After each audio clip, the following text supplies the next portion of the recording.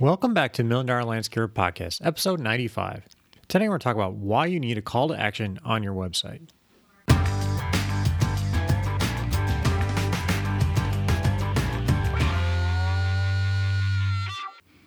Hey everybody, we're your hosts Scott and Katie Molchan, and today we are going to talk about why you need to have a call to action button on your website.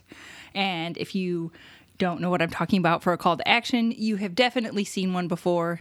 They're usually a button or sometimes they're just a link, but what they are is basically, as the name implies, they are a call to action. It is those buttons that you see on websites that's like join now, buy now, sign up here. Those are all call to actions because whoever owns the website, they want you to do something. We have them for like listen to our podcast. It's whoever has the website, they're calling you to action. They want you to do something. So, and you should have them on your website as well. Absolutely, yeah. We have a couple of them on our website, and just today I was looking through some local landscape companies just to see what they had, and most of them did not have a call to action button on there. When the customer comes to your site, you obviously want them to, hire you. So having these buttons on there allows the customer to take some kind of action, whether it's to call you or to, sign up to get your newsletter or something. And that's what the whole purpose of these buttons are. Yeah. If you, like Scott said, if you have a newsletter, if you do a newsletter, then you can, join, sign up here to receive it. Or like for members of our $1 Million Academy, we give them a done for you blog post every month that they can put on their website. So then like on their front page, if they want to have read the latest one here, or if the blog post was like about, how to feed birds in the summer, read about birds here. It gets people to stay on your website. Yeah. So, because the action doesn't always have to be just purchasing. It, like we said, it can be just something like listen to our podcast like we have. Or you guys probably might not have a podcast, but like we said, it can link to a blog post. It can link to your social media. It could be check out our Facebook page. Yeah, it could be pretty much anything. It really can. I had another thought on that too. Where did it go? Oh, if your website has the capacity to book appointments, that is one that we had for our family landscaping business. You could click and book an appointment online. Yeah, that was really nice because we had it linked to an app called Calendly, and basically they can schedule an appointment and you can, accept it or deny it or whatever. And it just made it nice for the salespeople because especially when you start having multiple salespeople, and just to kind of eliminate some of the headaches. And people want things now. So having that button right on our website made it easy because they can sign up and make a schedule appointment right now without even calling anybody. It just made it really easy. So yeah, easy peasy lemon squeezy. Yeah, and we're going to kind of talk about, just some of the main points of having them and just kind of how to lay them out on your website. And these two, we'll get into a little bit later, kind of can be used on, Facebook or Instagram too. You don't have as much control on there, but you can definitely use them in there. So typically these buttons should be, as far as color, should kind of stand out from the rest. They should be kind of They're usually like a different color. Yeah. Sometimes they're red or yellow, like eye-catchy colors. Yeah, like on ours are kind of green because it's kind of our color of our brand, I guess. They should be something like that, but that should stand out. Like we were on a website earlier today from a local company, and like the text was faded in the picture. You couldn't really read the button and stuff because everything kind of faded in there, so it wasn't contrasting. I didn't know what to click on. So yeah, and this is a good idea. Just sidebar.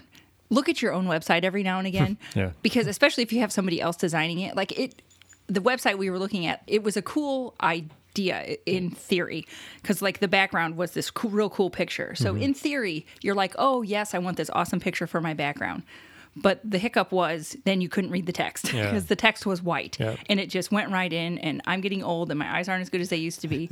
and the text was kind of small as well. Yeah. So that's definitely a good point. Yeah. Side note, check your own website every now and again. Yeah. But the whole point, like I said, is to make it stand out so they know to click on this. And some people create what's called landing pages where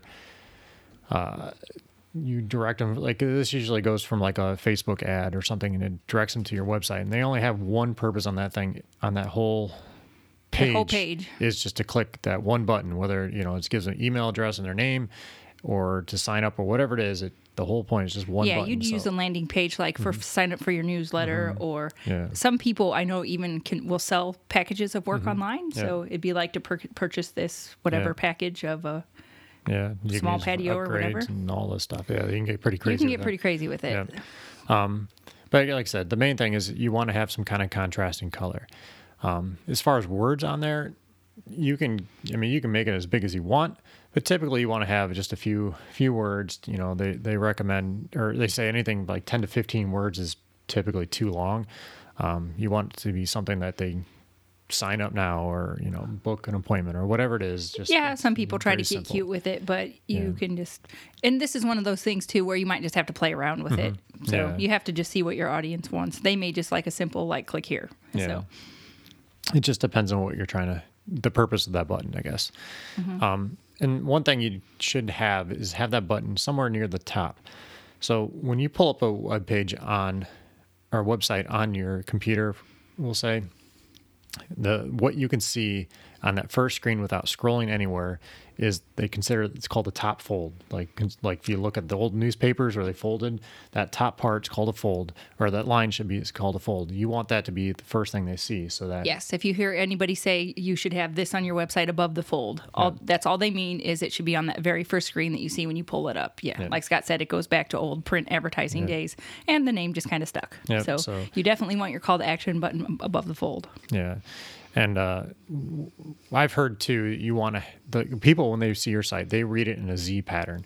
So having that button kind of in the middle of that Z, I guess you'd say, like in the center of your website, is a pretty good area. Most people are kind of just skimming. Yeah. Like quick reading. Yeah. Most people don't like, if you have a lot of words on your site, side note too, I guess people don't typically read it. So not typically. Once again, test it out. Yeah. Test your audience.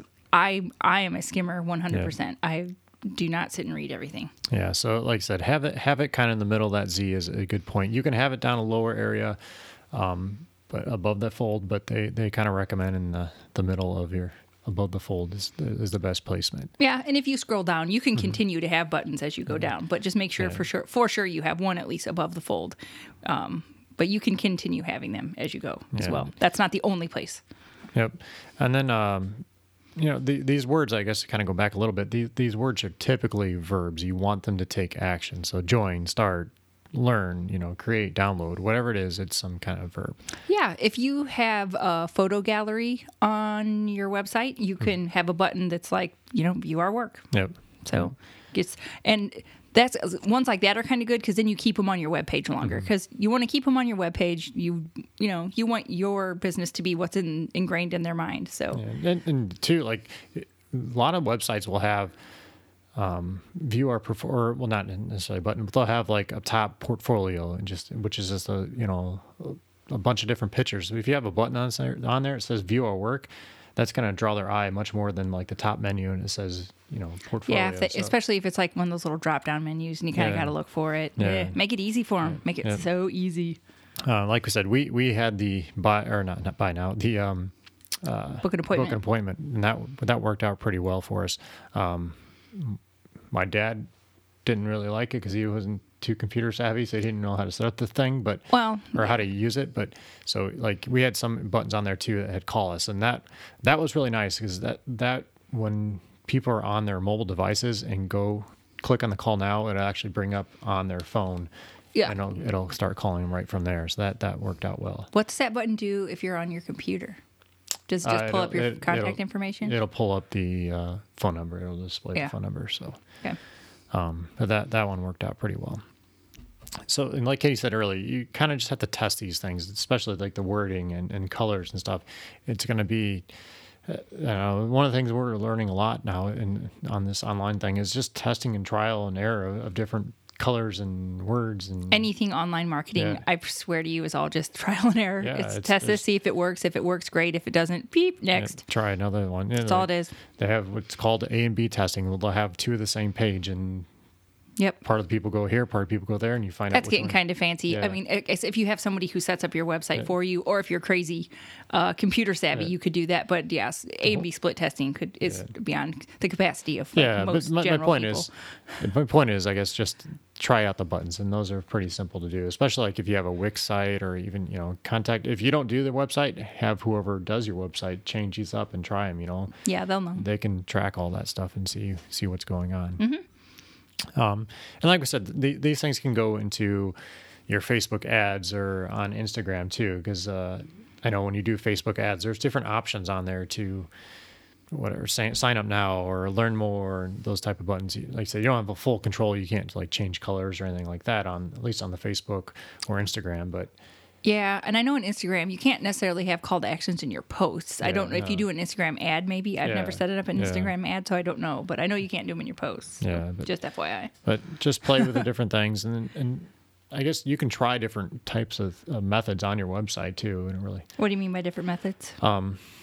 Like instead of having a view more, like you can do, or newsletter for example, like Kitty said, you can have the blog post where you have them go, whatever, give them their email, you get their email, and they can go read an article or something like that. And the nice thing is when you're doing these type of things, you're getting their email and you can stay in front of that customer. Oh, I think that would work well if you had some kind of freebie that you could give away to people. Like say you had something on, I don't know, when to plant tulips. Whatever. Yeah. Have some kind of free something that they give you your email address for. So then when you get their email address, then you can market to them with your email marketing. Another thing too is like if you have kind of a unique design process or sales process, it's something different. You can have, download our sales process, our design process, and then you're collecting their email address and you can get that stuff. It can be literally anything. Like if you want to be all nerdy and do a design process like Scott, go for it. Yeah. I want to know when's the best time to plant tulips. Yeah. And so I would be more apt to download that. Mm-hmm. Or even something as, how to trim your rose bush. Like it could be literally anything that people would want to know. Yeah. Or like if you do irrigation, you can have like the 10-step process to, I don't know, starting up irrigation or whatever it is. You can get crazy with it. So just try these different things out, but you definitely need these call to action buttons on your website. I can't say enough. They're going to keep those customers there, and said like if you link up a email to it, yeah, you can keep them on your page. You can get them to sign up for your stuff. You can collect their email address. You can get them to call you. Really use them for anything. You can direct them to your social media from it. So we're on the websites. I don't know. We viewed 5 or 6 of them this morning, just local, and I think only one of them had some buttons on there. And this can set you apart from everybody else. Yep. So give them a try. And I said, if you don't do this kind of stuff, you have a web person does it, talk to them and have them put it on there. It's a really simple process. So quick and easy way to keep people engaged and collect information off your website. So, all right, guys. Well, thanks for joining us today, and have a great day. Hey, everyone. Just want to thank you again for joining us today. If you enjoyed today's podcast, we do ask you for one quick favor. Could you please head over to iTunes and leave us a review? A 5-star review is even better, but it helps us get our rankings up and help us spread our message. Are you not sure how to take your business from where it is now to where you want it to be? We have a 5-step process that can help you with that. It's called the Green Growth Method, and if you head over to $milliondollarlandscaper.com, you can take the quiz to find out where you can get started to working on your business.